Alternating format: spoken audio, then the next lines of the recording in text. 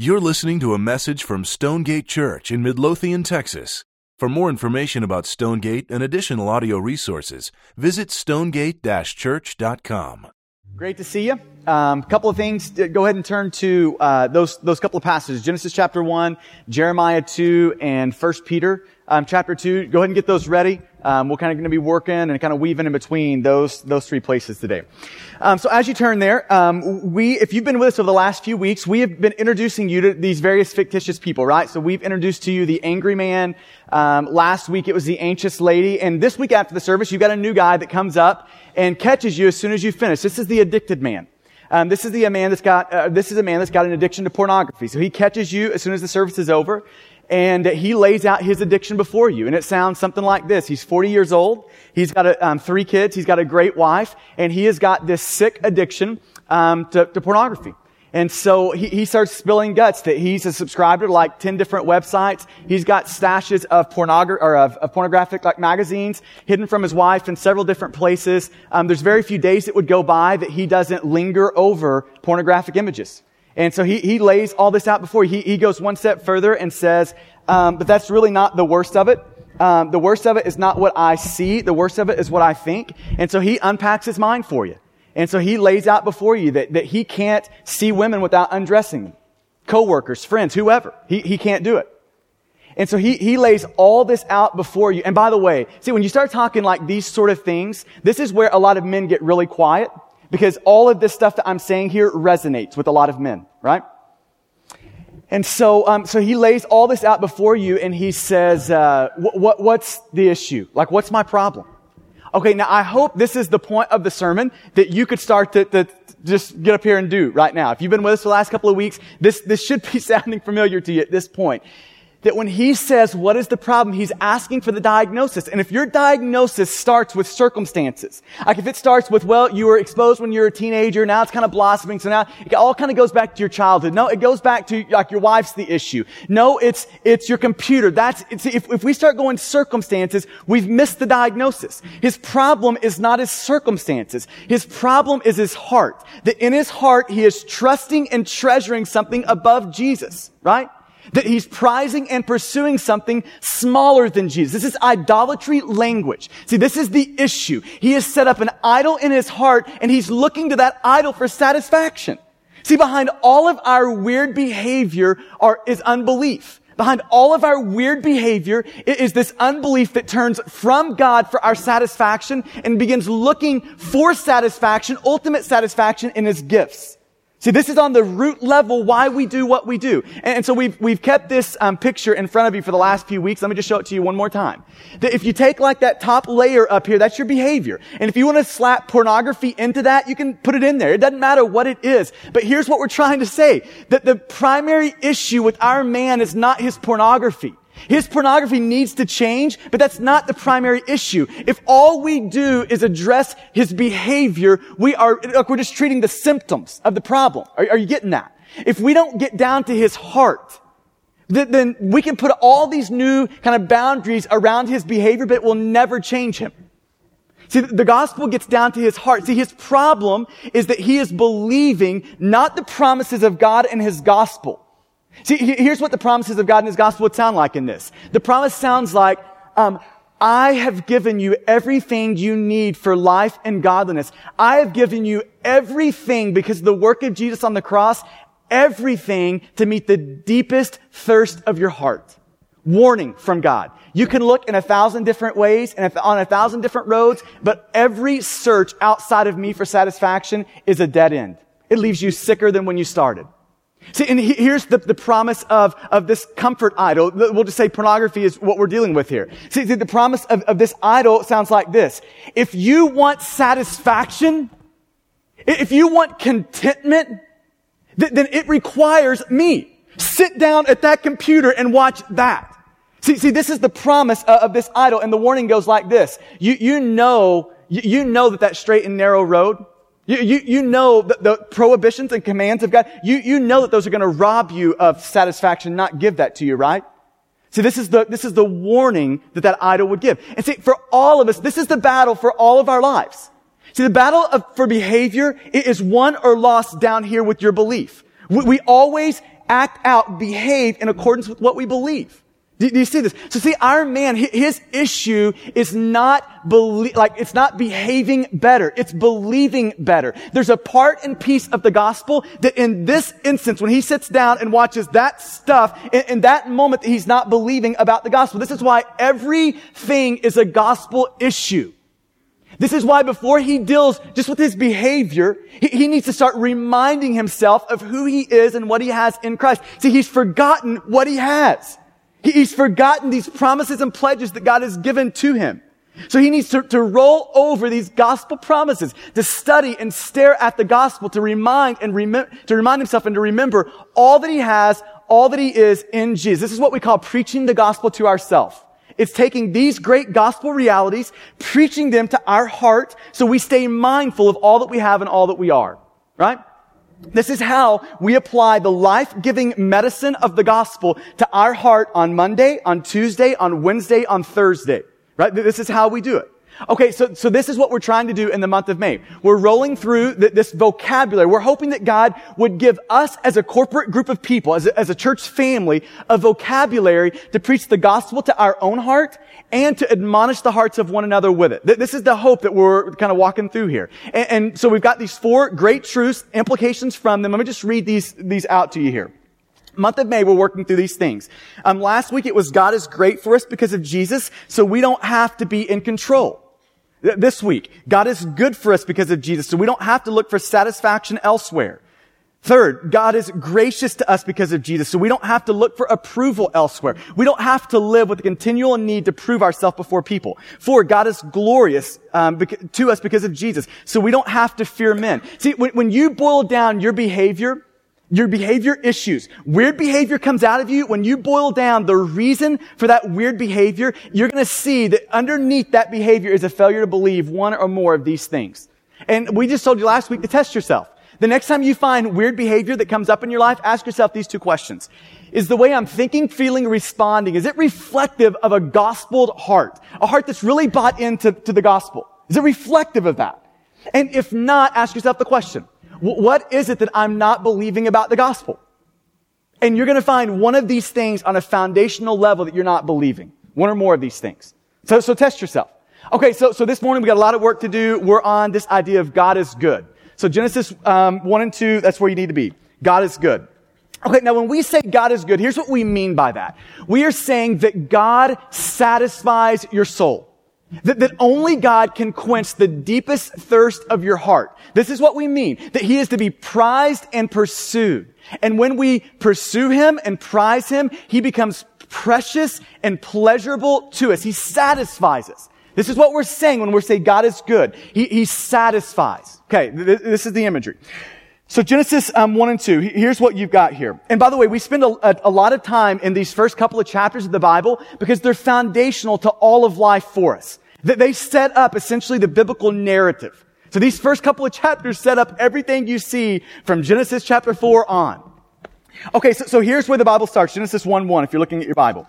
Goes like this. In the beginning, God created the heavens and the earth. Okay, so as an expression of God's goodness and His greatness, He speaks and things just start happening. Right? He speaks and the stars show up. He makes the call, mountains appear. He gets land. He gets the sun. He gets the sky. All the plants, animals. He's creating all these things. And you get down to verse 26 and you've got the pinnacle kind of piece of creation that happens. Verse 26, it says this, Then God said, let us make man in our image, after our likeness. This is the climax of the creation narrative. He makes man and woman. And then notice verse 29. And by the way, in all this creating, you have this continual refrain in Genesis chapter 1 7 times where it's going to say, and it was good. And this is good, right? Okay, then you get to verse 29. Look at what it says. And God said, Behold, I have given you every plant yielding seed that is on the face of the earth and every tree with seed in it. You shall have them for food. Now, I just want to point out a few things kind of in Genesis 1, and this really kind of bleeds over into Genesis chapter 2. First, Genesis 1 and 2 paint a picture of man with needs. Okay, they paint a picture, like what you see in Genesis 1 and 2 is in God's original creation, Adam and Eve have needs. Now, I'm not talking like your fifth card in your third house needs, right? For me, like your 100th power tool, right? That's not what I'm talking about. I'm talking about serious needs of survival. Like, for instance, he created Adam and Eve with a need for food. If they don't eat, they will die, right? I mean, it's not going to go well for them. He created them with the need for water. So if they don't drink, it goes bad. He created them with the need for rest. He created them with the need for relationship. This is why in Genesis 2, he says, it's not good for man to be alone. He created you with the need for oxygen. All of this stuff, God creates you with these needs. Okay, now here's the second thing I want you to see. Genesis 1 and 2 also paint the picture of God who provides for all of those needs, who meets all of those needs. See, this is what you have when you got Genesis 1:1. In the beginning, God created the heavens and the earth. And then the rest of Genesis 1, I think this is the best way to read it. It is God fashioning and forming the earth to make it suitable for man to live on. It's Him providing for all of these needs. So He's going to fashion an atmosphere that's got oxygen. He's going to grow plants for you to eat, right? He's going to give water so you can drink. Okay, so you've got, right off the beginning, first two chapters, you've got a God who is meeting all the needs that He has created in human beings, in mankind, right? Okay, but now I want you to see this though. It's not just a God who meets our needs. It is a God who goes over the top in meeting those needs. Okay, so think about how this works out. Meeting your need sounds like this. Here's water. Over the top sounds like this. You see all of those plants, all that fruit? You can squeeze that fruit and you can have 1,000,000 different flavors to satisfy your thirst. That's over the top, right? Okay, think about food. Here's meeting your need. Here's rice and beans for the rest of your life. Eat up. Right? See, this is what meeting the need means. And I don't have anything against rice and beans. I like rice and beans. I just don't want to eat rice and beans every day. Right? So here is a God that goes over the top in providing for food. It's not just rice and beans. He says, look at all of that. You can put that in a combination of different flavors and kind of combinations of different food. And when you prepare that, it will make your throat wet, right? It will explode in your mouth with goodness. See, this is God. It's not just rice and beans. It's, I will give you all of this. You combine this in any sort of combination of food and flavors you want, and it will blow your mind. This is how good I am. Think about this. God created you with taste buds. You know, God didn't have to create you with taste buds. See, your food could all be bland. It could be like eating grits or something like that, right? Just bland food. But it's not like that. That's not how God, He created you with something called taste buds so you could savor flavor. So when you have these multi kind of flavored drinks that hit your tongue, that you can taste those things so that you can dine over delicate food and enjoy that stuff. See, this is a God who doesn't just meet your needs, but goes over and above in meeting those needs. Think about the relational component. That God says it's not good for you to be alone, so there's a relational need that happens in all of our heart. And God doesn't look at the dog and say, there's your best friend, right? That is not God. I don't know who came up with that slogan, but dogs are not your best friend. They're not. God created male and female to be best friends, right? This is how God created this thing to work. And can I just tell you, I know this gets a little bit awkward if you have teenagers in the room, but can I just say He created sex? I mean, that's a creation of God. That didn't just kind of stumble into that. It just didn't kind of happen. This is God that created that stuff, right? I mean, you read Song of Solomon, here's what you're going to find out. He didn't just create it for procreation, but He created it for pleasure. You getting that? See, you read Song of Solomon, and you're going to see that steam rises from that book. And it's not because they're trying to make babies, right? It's because they're enjoying that. I mean, for crying out loud, listen to this. God takes a garden. He calls it paradise. He puts man and woman in the middle of it, naked. Now see, if you're a guy, that should blow your heart up for God right there, right? You see this? See, this is a God who goes over and above in meeting all of your needs. Okay, now let me kind of pull out this last thing. Okay, now, are you seeing this though?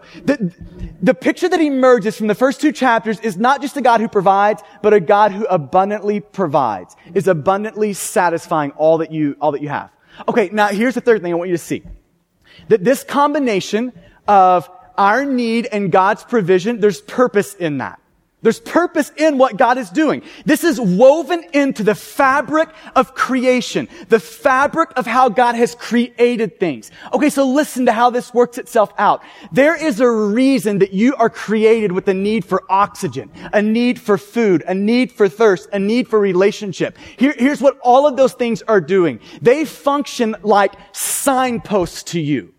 Like signposts to me, to point us to God, the ultimate provider of all that we need. You see this? See, there's a reason that in the Bible, all of your physical needs are used as illustrations of a deeper spiritual need inside of all of us. Right? There's a reason for that. So it plays out like this. When you are about to die of hunger, you are so hungry, you're about to start gnawing on your arm, like that hungry. And you walk into the house and just the aroma of fine food hits your nostrils. See, that is a moment of worship. See, that's a signpost to point us to a God who provides everything. This is why in Matthew 4, Jesus says, man shall not live by bread alone, right? There's just more that you need, that God satisfies. See, it's just a signpost. See, when you're so dehydrated that you literally think if you don't get something like water on your tongue in the next 3 seconds that you're going to die. And at that moment when you open the fridge and you see a huge glass of iced tea right there, just ready for you, right? That's a great moment, isn't it? But listen, that's a signpost for you. It's a signpost that says, listen, do you know the God that gave tea to you? Do you know the God that created those flavors that kind of all combine into that tea? See, all of that is a signpost, so you'll look to God as your provider. This is why in John chapter 4, Jesus is talking to the woman at the well, and he says, listen, you can drink that all day long. You can have this water forever, but you're going to thirst again. But if you drink my water, your thirst will be quenched.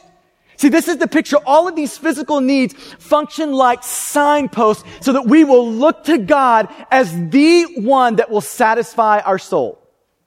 Okay, so this is woven into creation. So right off the get-go, I want you to see what Genesis 1 and 2 are setting up for us. They are setting up you have needs and God is the provider. And we as human beings can look at God to meet all of our needs. So you know what the implication of all that is?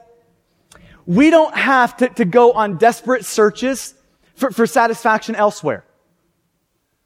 Are you seeing this? The implication of God is good means we do not have to live on the desperate and dangerous search for satisfaction in other things. Adam and Eve don't have to do that. That the people of Israel don't have to do that. You and I don't have to do that. But wouldn't we love if the story went that way, right?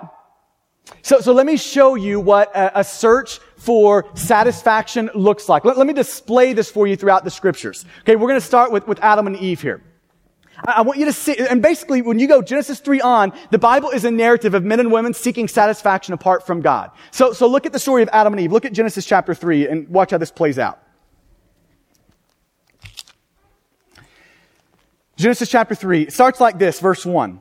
Now the serpent was more crafty than any other beast of the field that the Lord God had made. So you automatically, the narrator just kind of gives you a clue into the craftiness of Satan. That he deceives. That all of his plans and purposes are built on deception, on lying, right? Okay. He goes on. Crafty serpent, and the serpent says to the woman, did God actually say, you shall not eat of any tree in the garden? If you read that with maybe some tone, it might sound more like this. Did God actually say that? That you can't eat of any of the, are you serious? See, this is the tone. Okay, now go back to the prohibition. If you flip one chapter back in Genesis 2, 16 and 17, here's what you find about the prohibition. And I think this is interesting. That God, He does tell them you can't eat of that one tree, right? Just the one, you can't eat of that. And He doesn't give like a detailed doctrine of the tree. All He says is don't eat from that one, and He gives clear consequences. If you do, you're going to die. That's all He says. He doesn't say this. He doesn't say, Hey, if you eat of that, let me tell you what's going to happen. You're going to plunge yourself and the rest of creation, all of your descendants. You're going to move all of them, rush all of them right into rebellion. Chaos is going to follow. Your kids are going to kill each other. All craziness is going to break out as soon as you eat this. He doesn't give them all that. I think it's interesting to note why he doesn't. I think he's teaching them something by not teaching them something. See, have you ever had a moment where you're trying to explain something to a kid or to a person, and it's just hard to get all the vocabulary out to explain to them and make it make sense to them? And so what do you appeal to at the end of the day? Just trust me, right? See, this is what's happening in Genesis 2 and 3. God is looking at Adam and Eve. It doesn't give them a detailed doctrine. He says, listen, here's the prohibition. Here's what's going to happen. And that's all he gives. And he's saying this, just trust me. Just trust me on this. See, Genesis 2 and Genesis 3, what's at stake here is not fruit. It's not them eating something. What's at stake here is, this is the question that is posed in these chapters. Do you trust God to satisfy you? Do you really trust Him to satisfy you? Do you trust that God is good for you? See, this is the question being posed to Adam and Eve. Okay, now, and think about that in light of what the serpent says. So God is saying, do you trust me? And the serpent comes in and he casts this shadow of doubt over the words of God, over the goodness of God. Like in the first 2 chapters, we have seen a God who presents himself as abundantly good in his provision and satisfaction for his people. And Satan comes in and casts this shadow over all that. Right? I mean, you see what's happening here. I mean, it's almost as if the serpent is saying, if God holds anything from you, it's like him holding all things from you. Right? Okay, so keep reading here. Verse 2. And the woman said to the serpent, we may eat of the fruit of the trees in the garden, but God said, you shall not eat of the fruit of the tree that is in the midst of the garden. Neither shall you touch it, lest you die. Verse 4. But the serpent said to the woman, you will not surely die. Flat out lie, right? I mean, just straight up lie. But then listen to what he says next. Verse 5. For God knows that when you eat of it, your eyes will be opened, and you will be like God, knowing good and evil. And see, I think this is interesting because he's actually telling the truth there. But see, he twists this truth though. He presents this truth as if what he is offering here is better. As if eating the fruit, eyes being opened, being like God is better for Adam and Eve. You see what's happening? It's just this shadow of doubt that's being cast onto all this. And listen, this is how sin works in every circumstance. This is how the serpent works in every circumstance. Here's what's going to happen. God is going to come on this side and give you a promise and a warning. I will satisfy you. All other searches lead to despair and hopelessness. And then Satan comes on this side and says, are you serious? If you want satisfaction, that is found right here. See how Satan works, how the serpent works in temptation is to offer you a bigger and a brighter future. Okay, and listen to the words of one pastor kind of describe this. He says the power, and this is going to be on the screen for you. He says the power of sin is the power of deceit. Sin has power through promising a false future. In temptation, sin comes to us and says, the future with God on His narrow way is hard and unhappy, but the way I promise is pleasant and satisfying. The power of sin is in the power of this lie. You see this? In the power of this lie. Satan's aim is to subvert trust by influencing us to believe that the promise of sin is more satisfying than the promise of God. See, this is how sin works, and you just name your behavior, and underneath that, you're doing that because you are believing in this tangled web of lies offered by Satan that is going to, in some way, shape, or form, satisfy your heart. See, this is the moment of temptation for all of us. Now watch verse 6. And this moment for us are all moments. Look at verse 6. So when the woman saw that the tree was good for food, and that it was a delight to the eyes, and the tree was to be desired to make one wise, she took of its fruit and ate. And she also gave some to her husband who was with her, and he ate.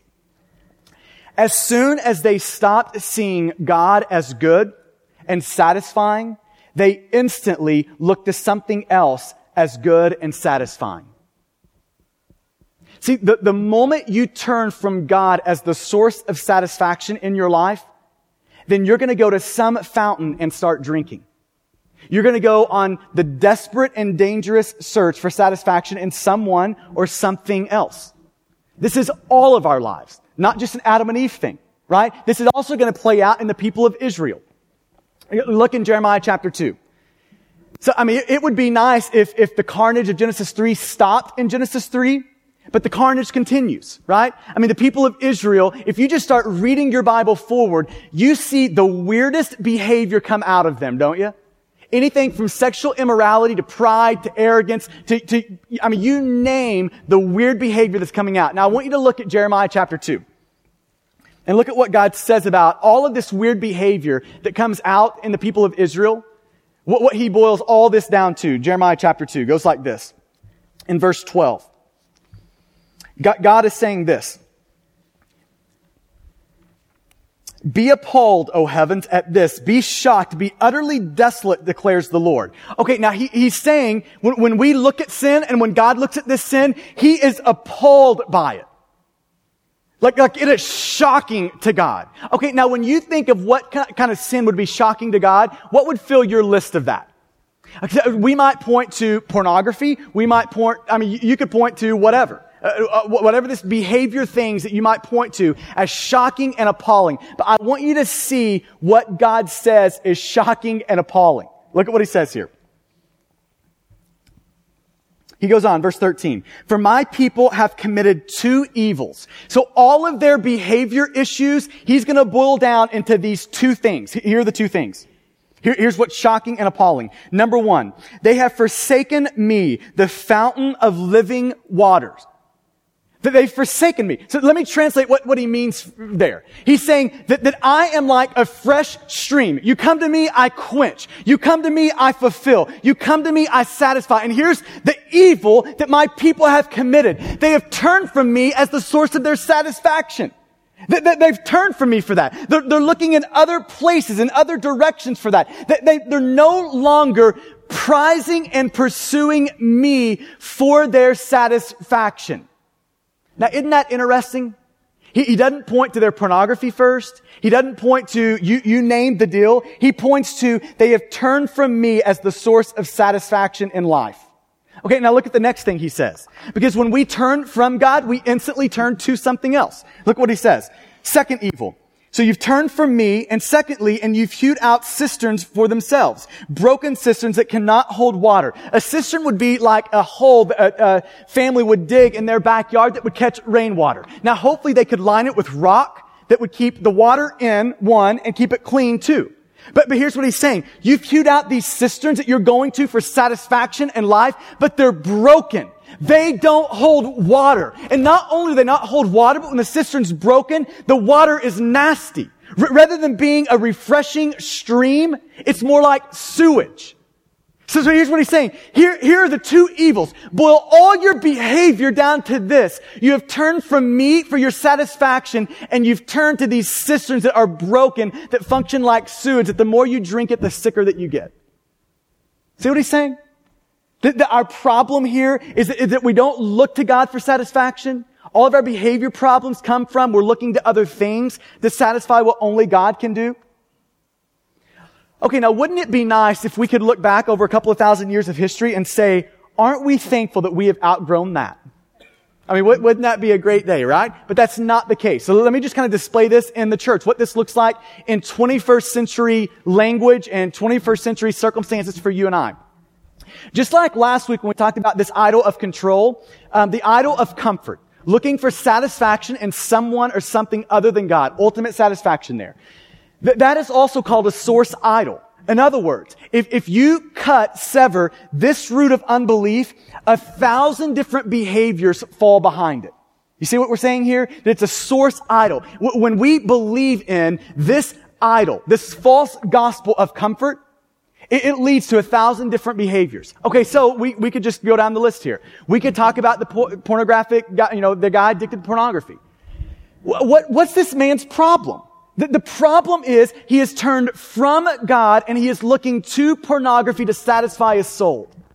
Do you see that that's where the battle is? See, you can set up any boundaries you want to behind that behavior.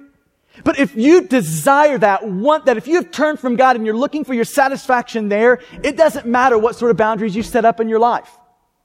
See, his problem is that he's turned from God, turned to pornography. But let's maybe even make this, we'll bring our ladies into this. This will be all of us in here, right? Take the shopaholic person. You know that person? Maybe you live with that person, right? They have always got to have the new thing and the next thing. You know that person? Go back, if you're a parent, you know what I'm talking about here. Think about kids at Christmas, right?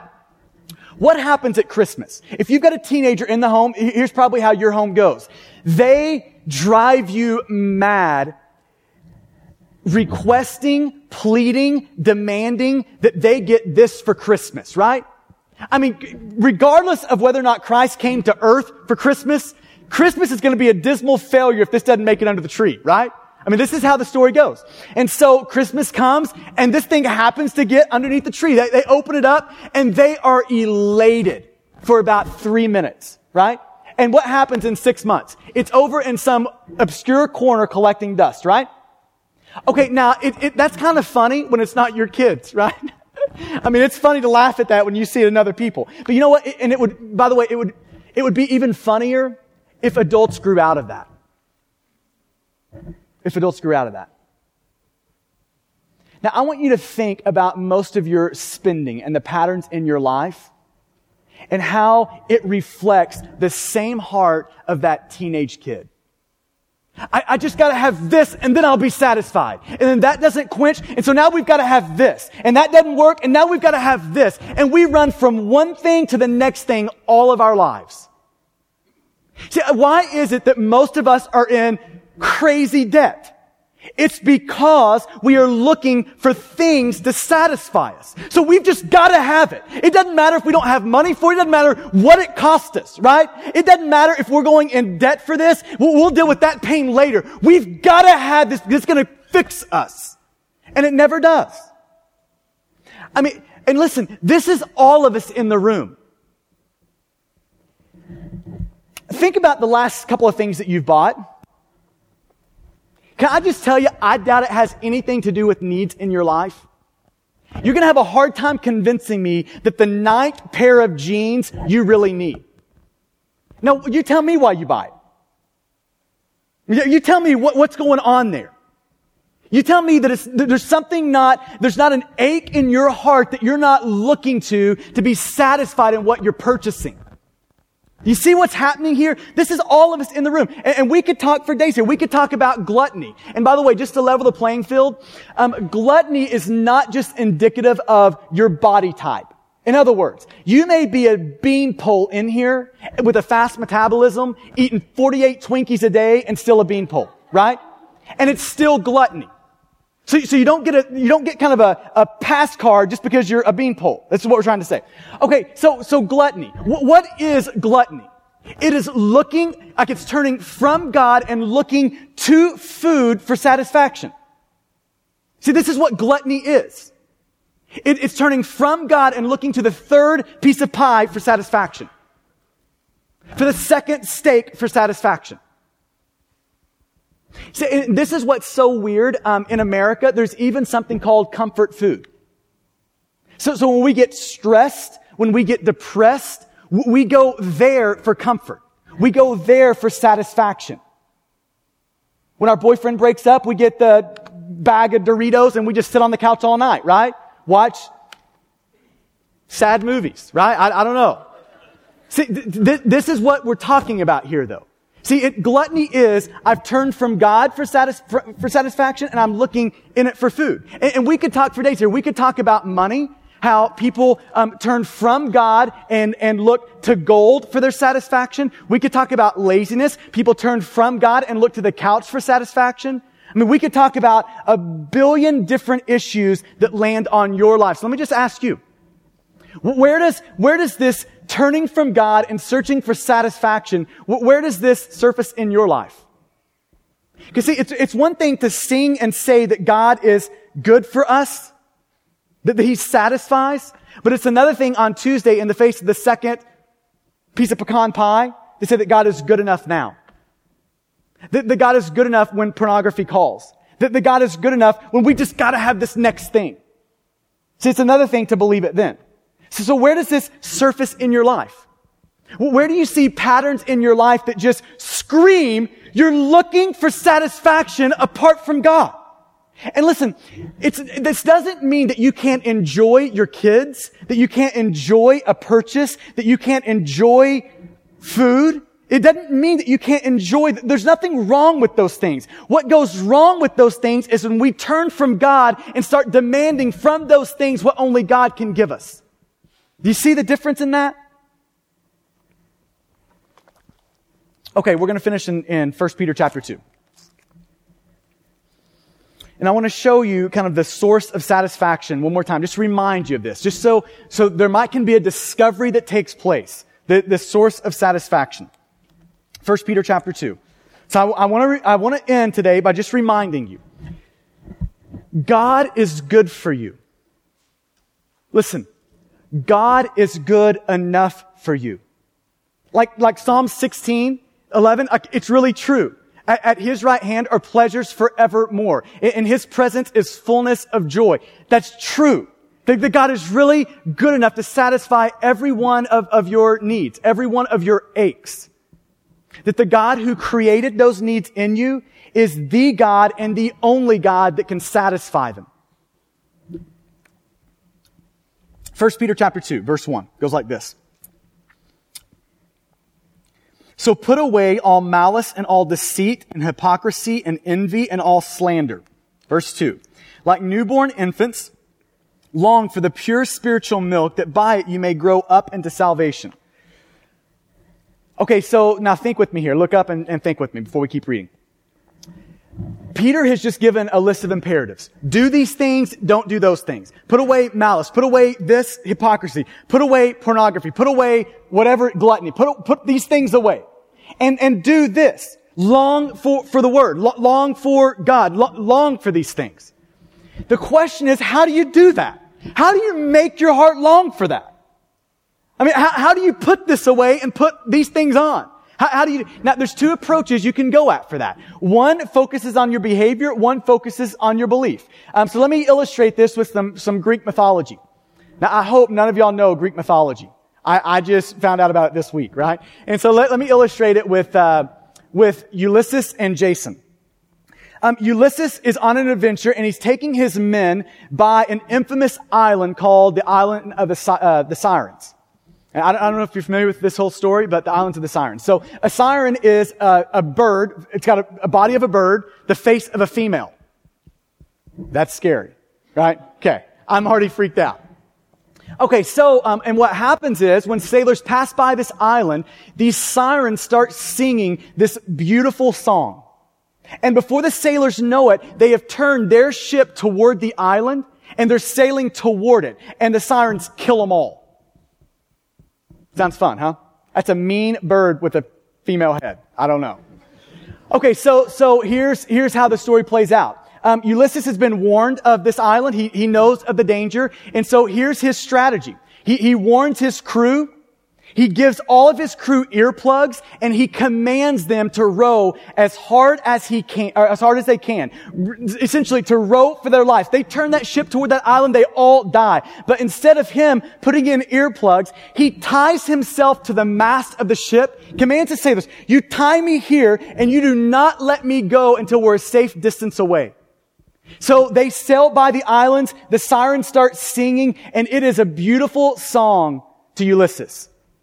Apart from the ropes, he would jump out of the ship, he would swim to the sirens, and he would be slaughtered.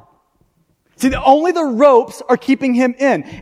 His body is literally tied, but his soul has said yes to all of it. I want it. I love it. I am in for all of that. It's beautiful to me. Okay, now this is how most of us try to fight sin. When we come with a list of to do these things or not to do these things, this is how we fight it. Our heart, and we'll just take pornography as an example because this is what we're kind of playing on this morning. So our hearts are tuned into pornography. For the men, we love it. We look to it for satisfaction. When we think, what's going to make us content today? This is the thing that's going to make us content. It is the beautiful song of the sirens. And so as a way to kind of curb our behavior, we get earplugs out. We have people tie us to the mast of the ship. Here's what that looks like in practical life. We get covenant eyes on the computer. We make sure the computer's in the middle of the living room, all of which are good ideas. Like, it's not that those are bad, right? And so we might, even if we get real crazy and real mad, we might even take a bat and beat that computer to death, right? Okay, so this is our thing. We're curbing our behavior when our hearts are saying, yes, I want it. This is how most of us try to fight sin. Let's modify behavior even though our hearts are still loving it, longing for it. Okay, now contrast Ulysses' approach with Jason. Jason has been warned of the same island, but he takes no earplugs. Instead, he takes a guy named Orpheus. And Orpheus is a man of incomparable musical talent. So he brings him along on the ship. And so as they start to approach the infamous island, the sirens start singing their song. And Jason orders no earplugs to be put in. Nobody's being tied to the middle of the ship. None of that's happening. He looks at Orpheus and he says, play your most beautiful song. And he starts playing, and the sound of a superior and more satisfying song fills the air. And it instantly drowns out the sounds of the sirens. Now, do you see how this works out in your life? See, when we start to look to God to sing a more pleasing song to us, the allure, the tempting power of all of Satan, the serpent's seductive whispers, start to lose their power. See how this works? Okay, now this is what Peter is saying here. Now watch what Peter does. Here's your list of do these things, don't do those things. Now watch how he grounds this. 1 Peter chapter 2, verse 1. So. And that so is a direct inference back to chapter 1, where Peter has unpacked, this is what God has done for you in Jesus. He's unpacked the gospel. Okay, so he says, so, in light of all that, put away all malice, all deceit, all hypocrisy, all envy, all slander. Verse 2, like newborn infants, long for the pure spiritual milk, that by it you may grow up into salvation. Verse 3, if indeed you have tasted that the Lord is good. Verse 3, let me read this one more time. If indeed you have tasted that the Lord is good. Do you see what he's saying? He's saying, see, if you want to put these things off and put those things on, you have to taste something. You have to get a superior and more satisfying song that is playing over your life. You have to start looking to God as the source of satisfaction for you. Do you see this? You have to start looking to God as the good in your life. See, when God appears satisfying to you, the allure of the second piece of pie fades. Gluttony is appeased. But only when a more satisfying song is set over that. See, no longer do our hearts long for that because they found all that they long for in Jesus. See, when we start to look to God to satisfy the deep aches of our soul, we no longer put that expectation on our wife or our husband. See, now we're free to love them even when they don't meet all of our needs, all of our demands for satisfaction. See, when we start to look to God for satisfaction, we no longer place that expectation on money, and now we're free to give it. See, when we look to God for satisfaction, when we've tasted that He is good and we're not looking elsewhere for it, we don't place that need for satisfaction on our relationship. So now we're free to give or forgive. We don't have to hold a grudge anymore. We don't have to hold bitterness anymore. Do you see what he's saying? When we taste and we sit under the superior and more satisfying song of Jesus, all the power of Satan's seductive whispers are lost. Let me show you just one example of how this plays out and we'll be done. I'll just give you an example of how preaching to myself sounds in the instance of just lust for me. So I'm a guy that I love Jesus. I want to follow Jesus. And I'm a man who God has given desires. And because of the fall, those desires have gone awry. And when Jesus saved me, He started the process of redeeming those things, but they're not fully redeemed. And so here's what that practically means for me. My satisfaction in Jesus, day by day, moment by moment, does not stay steady. And so there are moments in my life where the seductive whispers of the serpent specifically in the area of lust, almost feel overwhelming. Like, here's what those seductive whispers sound like for me. Like that self-talk starts rolling like this. If you want contentment today, here's where you can find it. If you want to be satisfied today, sit down there and you can have it. If you want to be full today, sit down here and you can be full. Now listen, that whisper right there registers with everyone in some way, shape, or form in this room through some different avenue, some different thing. Pornography may not be your thing, lust may not be your thing, maybe something else. And so in that moment, I have got to preach my best sermons to my own heart. And here's what that sounds like for me. Rodney, you need to be reminded of something right now. That God is your satisfier. That Psalms 16:11 is true, and His presence is fullness of joy. At His right hand, pleasures forevermore. Psalms 34:8, taste and see that the Lord is good. Rodney, you need to be reminded that God is good for you. The same God that created that desire is the God who will satisfy it. Rodney, you need to remember, you do not have to look elsewhere for this. You don't have to sit at any broken cistern and drink the sewage that only makes you sicker. Rodney, God satisfies you. He is good and you need look nowhere else. And may we all be able to preach to our own hearts like that. And may we all be able to develop this vocabulary, this gospel-laden vocabulary, where we can admonish and remind one another. Amen? Let's pray. So let me ask you, where does the search for satisfaction take you? I mean, the reason God has given you a thirst that needs to be quenched is so that you will look to God to quench it. But the question is what fountain are you drinking from?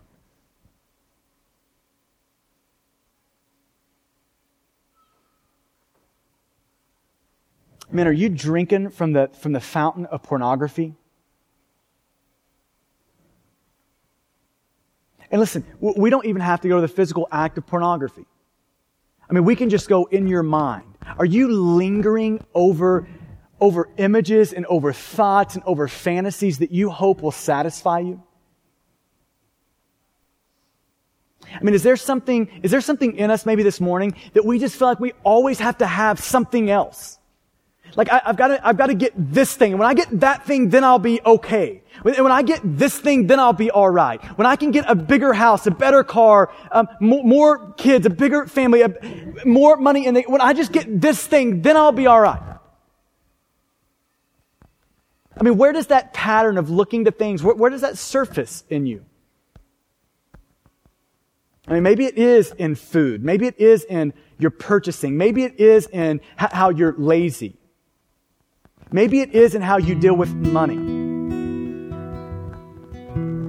So I think one of the byproducts of looking to God for satisfaction, of being able to say, God is good, I don't have to look elsewhere. You know what I think that produces in us? A joyful contentment. A joyful contentment. So let me ask you the question right now in your job. Is there a joyful contentment? In your marriage, is there a joyful contentment? For those of you hitting your midlife crisis, a joyful contentment? In food, is there a joyful contentment? In money, is there a joyful contentment? See, this is what it produces in our hearts when we believe these things. We stop the desperate and dangerous search for satisfaction apart from God, and we get to just rest and enjoy the ride in what God has provided for us. So God, I pray for my precious brothers and sisters in the room. God, I pray that you would make our men satisfied in you. God, that they would lead their families in such a way that they model what looking to you and saying you're good, you're satisfying, what that looks like. They would model that for their family. For our ladies in the room, that their heart, that the deep thirst of it, they would look for it to be quenched in you. And God, I pray that in the midst of all that because we're looking to you for satisfaction, that we could enjoy food, drink, family, jobs, recreation, money. We could enjoy all of these things without demanding them be a God who satisfies all things. So God, will you help us in that? God, I pray for this church, this group of people, this church family, that God, we would have a joyful contentment in your satisfaction. It's in your great name that we pray. Amen. Thank you for listening to this message from Stonegate Church, located in Midlothian, Texas. For service times, additional audio and study resources, as well as information about our church, please visit us at stonegate-church.com.